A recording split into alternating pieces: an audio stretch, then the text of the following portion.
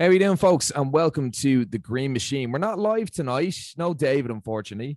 We got roped into a bit of work for once, Martin. So it's just Martin and I tonight on a pre-record. But look, we'll have a bit of fun all the same. We're not live. You can't see our beautiful faces. But to be honest, Martin, probably for the best, isn't it? Yeah, a bit of a blue weekend, this one. Oh, don't know what that means. But very kind of strange week, coming to the end of the season. We've got to focus on Irish football now and not worry about the club stuff going on. It's too depressing, to be honest. Yeah, it's a very difficult one for Martin and I to take, because of course Liverpool lifting the FA Cup over the weekend. Caoimhín Kelleher, big congratulations to him. Martin and I say that through gritted teeth, we must say. Yeah. But look, great to see. I mean, I saw something this morning. He's won the World Club Cup, hasn't he? He's won the Champions League. He's won the FA Cup. He's won the league. He's won a lot of things, hasn't he? Now, obviously, he's only played about 3 games in between, but look, it all counts. He's part of that squad. He's part of that mentality. From an Irish perspective, it's great. From every other perspective, it's a bit painful. It is painful. I mean, look, you got to say that he's getting brilliant experience working under one of the best managers, we've seen, I think, in Klopp.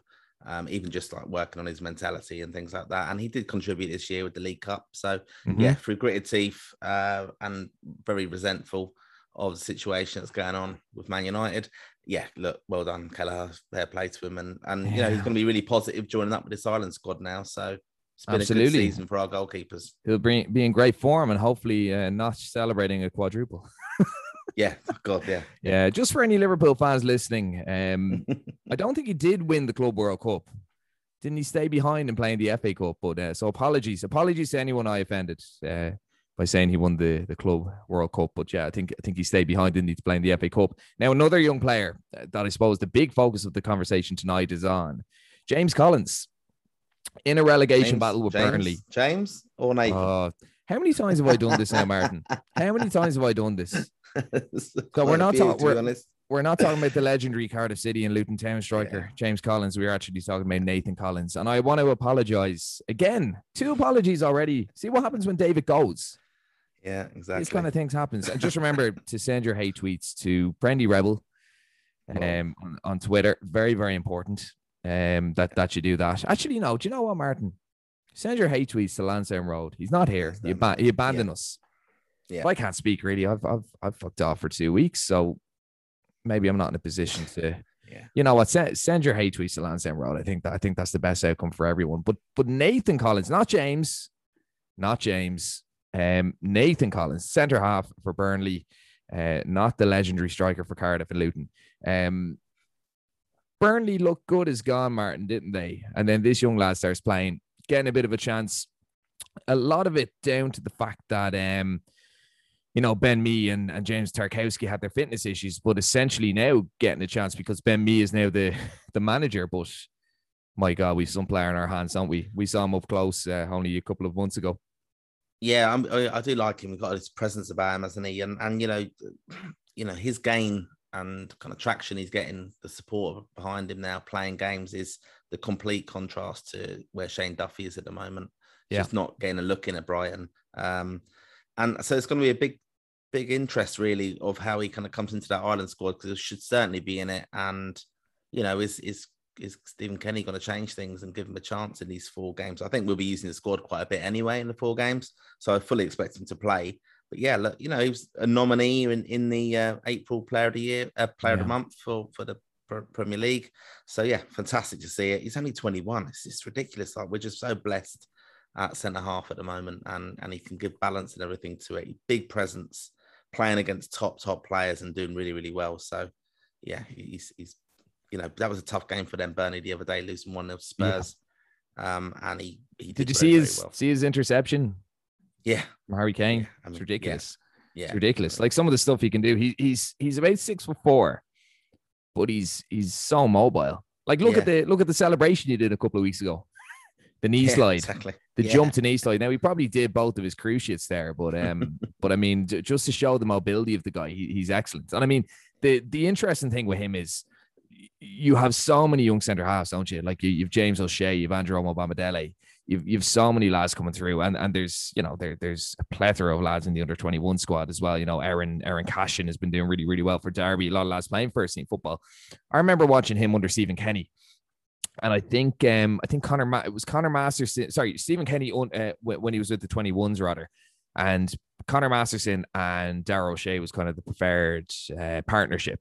And Collins came in for one game, and he must have only been about 17. He was definitely a couple of years under the grade of under 21. And I remember watching him, and I remember thinking, this guy's the complete package, isn't he? Because you see these big bulky lads, like you see the likes of Shane Duffy. And very, very good in the air. They're very, very strong.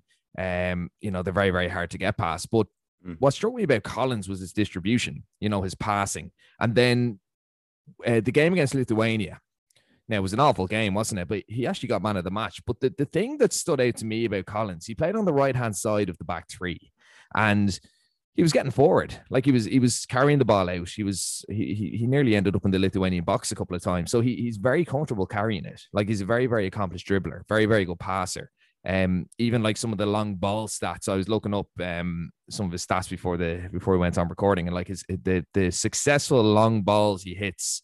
Not that we really play that under Stephen Kenny, but his distribution from far or from long has been excellent as well. So he's just an all-rounder. There's something different about him though, Martin. Just his demeanor, his mentality. There's a sense of Gavin Bazunu often where there's this utmost professionalism where you just feel he has the mentality, he's got the attitude, and he's got the personality to really play at the top.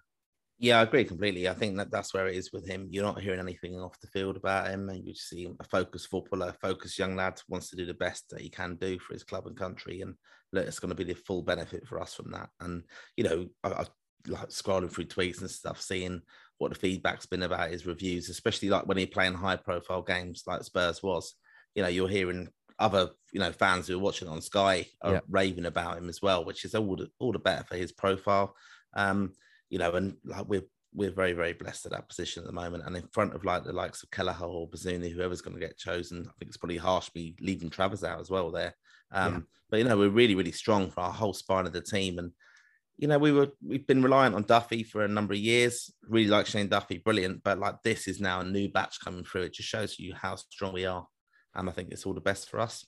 He's like the same size as Duffy, isn't he? And he's about 10 years younger than him, but his distribution is so much better. His comfort on the ball is so much better. Like he's going to come in for Duffy or Coleman, isn't he? Like that's a no-brainer. He has to. And I think he'll be a threat from set pieces as well, which, in international football, you have to remember that's a massive factor. It's not about that's our only hope. Those days are gone now for us. That used to be our only hope watching Ireland, that we'd have a set piece and we'd have throw Duffy up there, and even Doherty was kind of perceived as a threat, Egan. Like we do score goals from set plays, and with his height and stuff and physicality, he's definitely going to be a threat there. So it's all the better for us. He wasn't that long ago. He was linked with Man United, so you never know. Like I mean, I think you never know. No. Like people are saying, I think it was Kenny's kids who we cited a lot on the Green Machine, but they did say they said something along the lines of, we talk about prospects. This guy's no longer a prospect. He's the real deal. Yeah. And as I said, it's that, even that interview he did after the Lithuania game, you just get that sense. It's an elite mentality, and Gavin Bazunu is the same.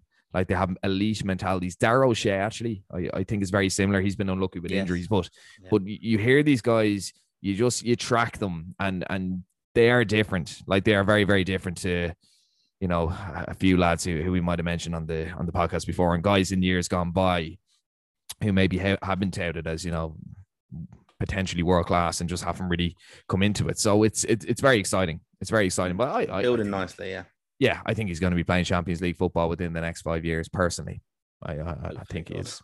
Yeah. He's just an all rounder. And the thing is, when you see him getting recognition in England, because we do look through things through green tinted glasses, Martin, sometimes, don't we? Like we do overhype a lot of players, and that's just us.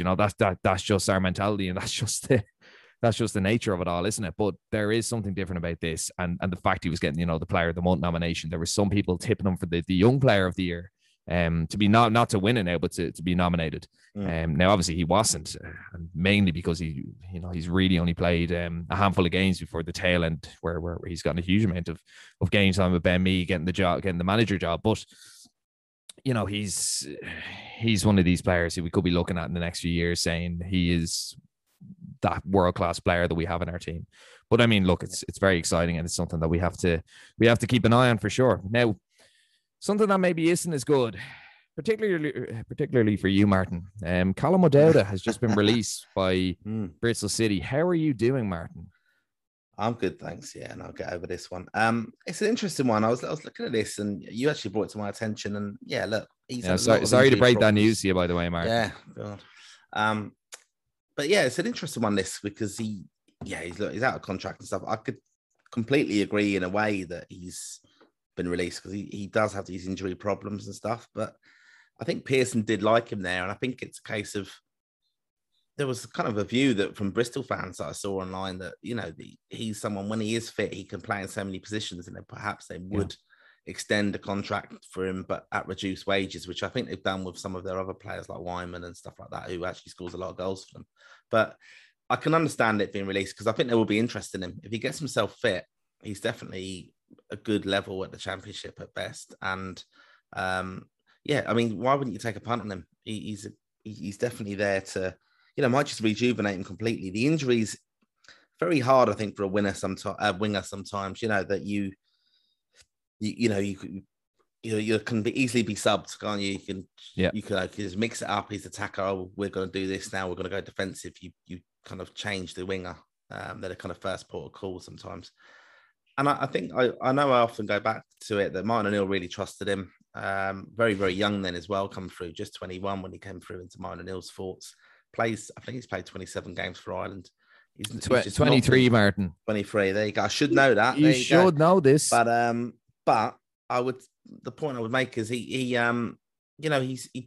been unlucky as well with injuries. Ireland have missed out on a lot of squads, even the COVID close contacts and things like that. He missed out on. But even do you remember the Portugal match? And obviously we were sitting beside each other and we saw him warming up. And as you were checking out his arse, there you noticed the big scar down his hamstring. Yes. Yeah. So obviously there was, he must have had surgery and different bits and pieces. So it is an issue. And the thing as well, because he does have those 23 international caps, even though he's not really, I wouldn't say he's an active international, but I mean, he hasn't been in the squad in a long time. But, that could attract teams because he's a free agent. Now, his contract, that could be an issue, mightn't it? Because he's got those international caps, that because it's inserted in there, that he's got whatever amount of caps, it might demand a bit more of a wage. But the fact that Stephen Kenny actually started him in his first game, he was on one wing and Aaron Connolly was on the other, kind of showed that he was in his thoughts, didn't it? He sees something good about him. He sees something technical about him. Like he was ahead of James McLean, the pecking order for Kenny, because he's just more technically good. But obviously McLean has overtaken him, and the injuries have been a massive issue. But he just needs to get a club, really, doesn't he, Martin? And he could get back into the squad. But Mark Sykes has actually gone to Bristol City. He's a free agent as well. Obviously got called up to the squad in March. For the first time, he switched allegiances from Northern Ireland, had a really, really good season with Oxford United. He can play in the wing, he can play in centre mid. So it looks like he's going to Bristol. And there's a lot of things popping up, on different websites saying that O'Dowda might actually replace Sykes at Oxford, because that's where O'Dowda started off at Oxford. So what do you think of that one, Martin? Because I mean, look, it's a drop down to League One. They're a very, very nice team to watch, an excellent team, Oxford. But I'd just be interested to get your thoughts on that one, because you've seen quite a lot of them. It'd be disappointing, I think, if he goes back now, this time in his career, that he goes back to Oxford. That's where he came through, to be honest, and absolutely brilliant for them. Bit of a legend, scored a goal in the playoff final for them. So, they do love him at Oxford. Sometimes I think there's some view that, they thought he went bit too early, or he was a bit greedy going, but I don't know why. Maybe it's a smaller kind of club that you think, homegrown and you should never want to leave. But he did want to better himself. I mean, it's interesting. It didn't really work out for him at Bristol. I think he had a lot of interest. Even Leeds were interested then at one stage, and he ended up doing a contract extension. And I think one of the things that probably impacted him with the Bristol fans in a way was that he was an international player. Injured a lot though with Bristol, so they weren't really seeing it at Bristol. And then, he'd go off and he'd be in the plans of the Ireland manager, declare himself fit, possibly play, might pick up an injury again. And so he's kind of had this real interrupted kind of service for Ireland in a way, and more so for his club. So when he's extended his contract there, I don't think that was really popular as well. He was kind of perceived as being quite greedy, that Leeds were on the lookout for him and stuff like that. He was linked with a few clubs.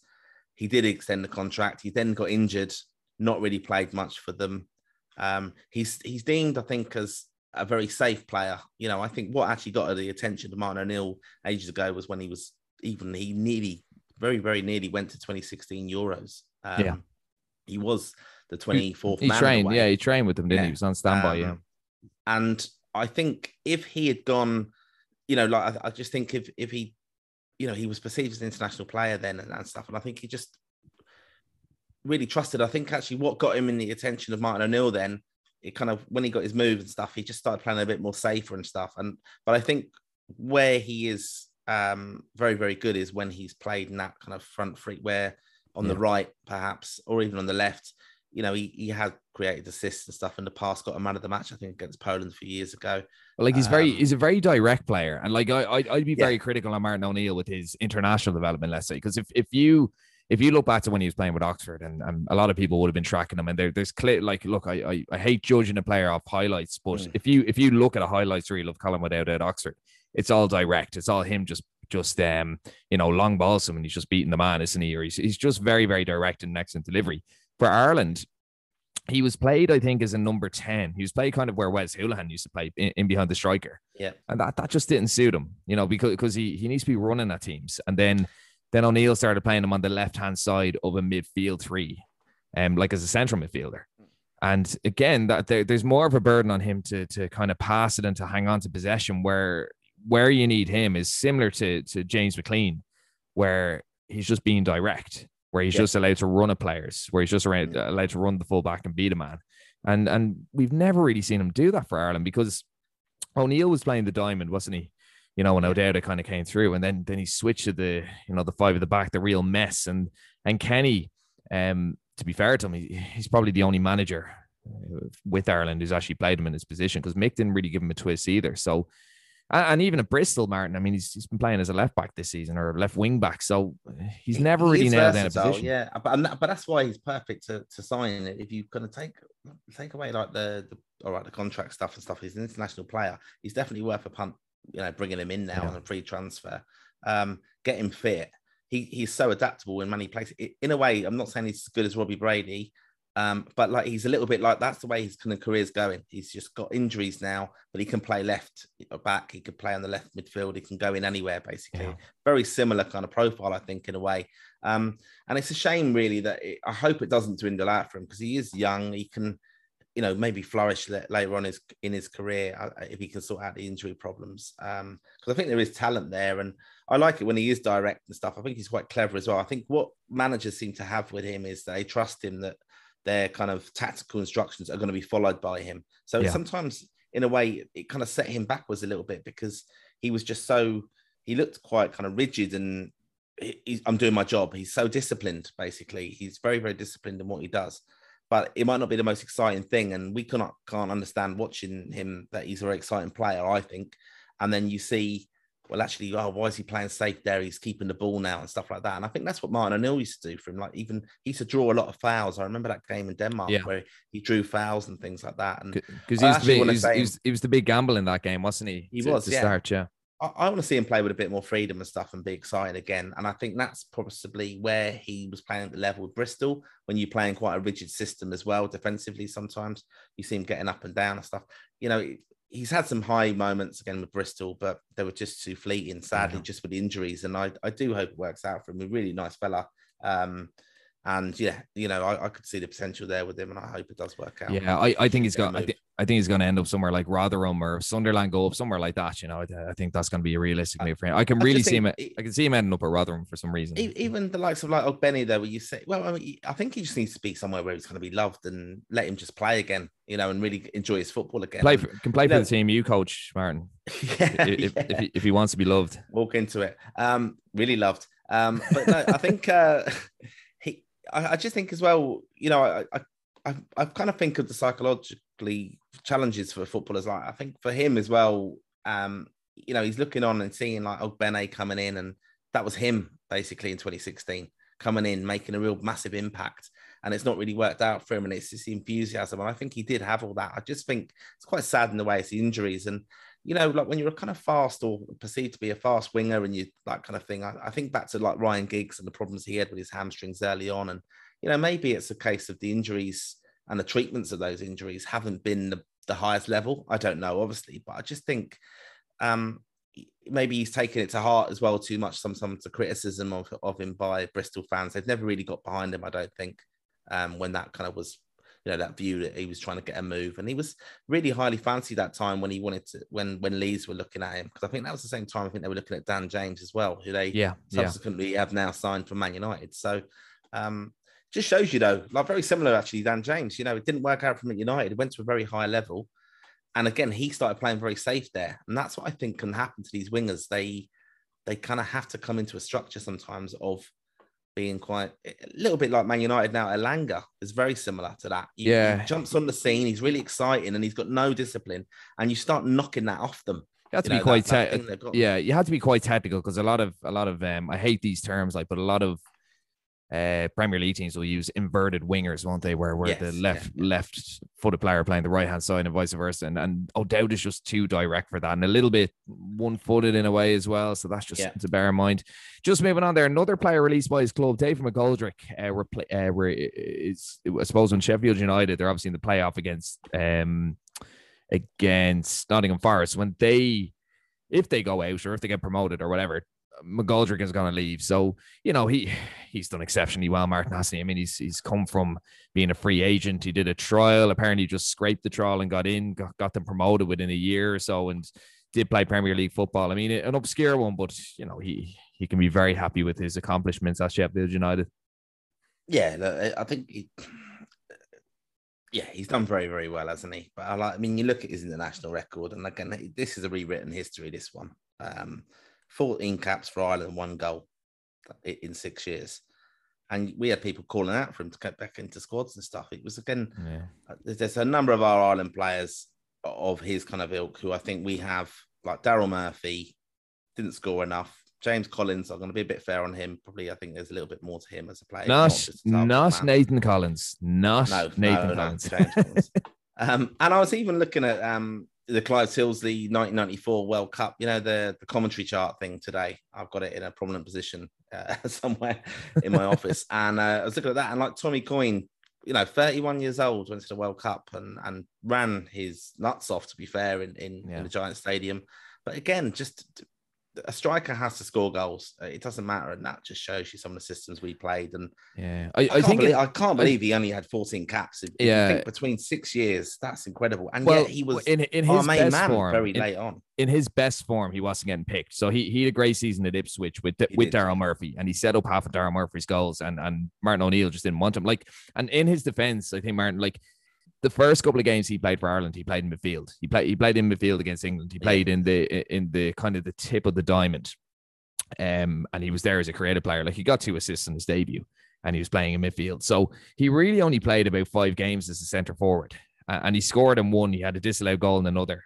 And he probably should have scored do you remember the game against Georgia where he rounded the keeper? So he probably in the 5 games he could have had 3 goals. Now he didn't, but I think for such an obscure journeyman who had more clubs than Tiger Woods at the start of his career, he did very well to end up in the Premier League, and then didn't have as much of an impact this season for Sheffield United. But I mean, he's he'll leave with his head held high. So just incredible. Though. I'm just looking at something there. I mean, he played 14 times for Ireland, and he got the Player of the Year that just shows you Yeah. how far we've come now under Stephen Kenny. That a player who plays so few games, you're not going to be getting that. That's when we were averaging about one shot per game, wasn't it? Like, I mean, things are pretty grim.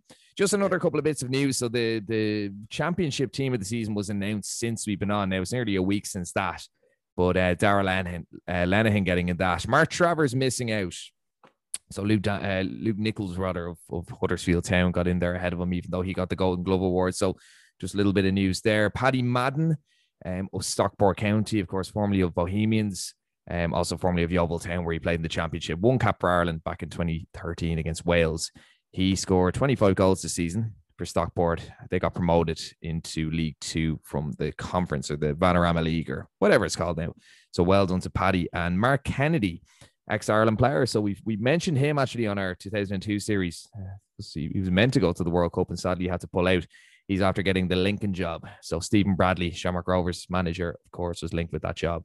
It did go to a fellow Dubliner in Kennedy. So, he's got Adam Scully there. So another Dubliner. I mean, he was actually born in England, but has a Dublin accent somehow.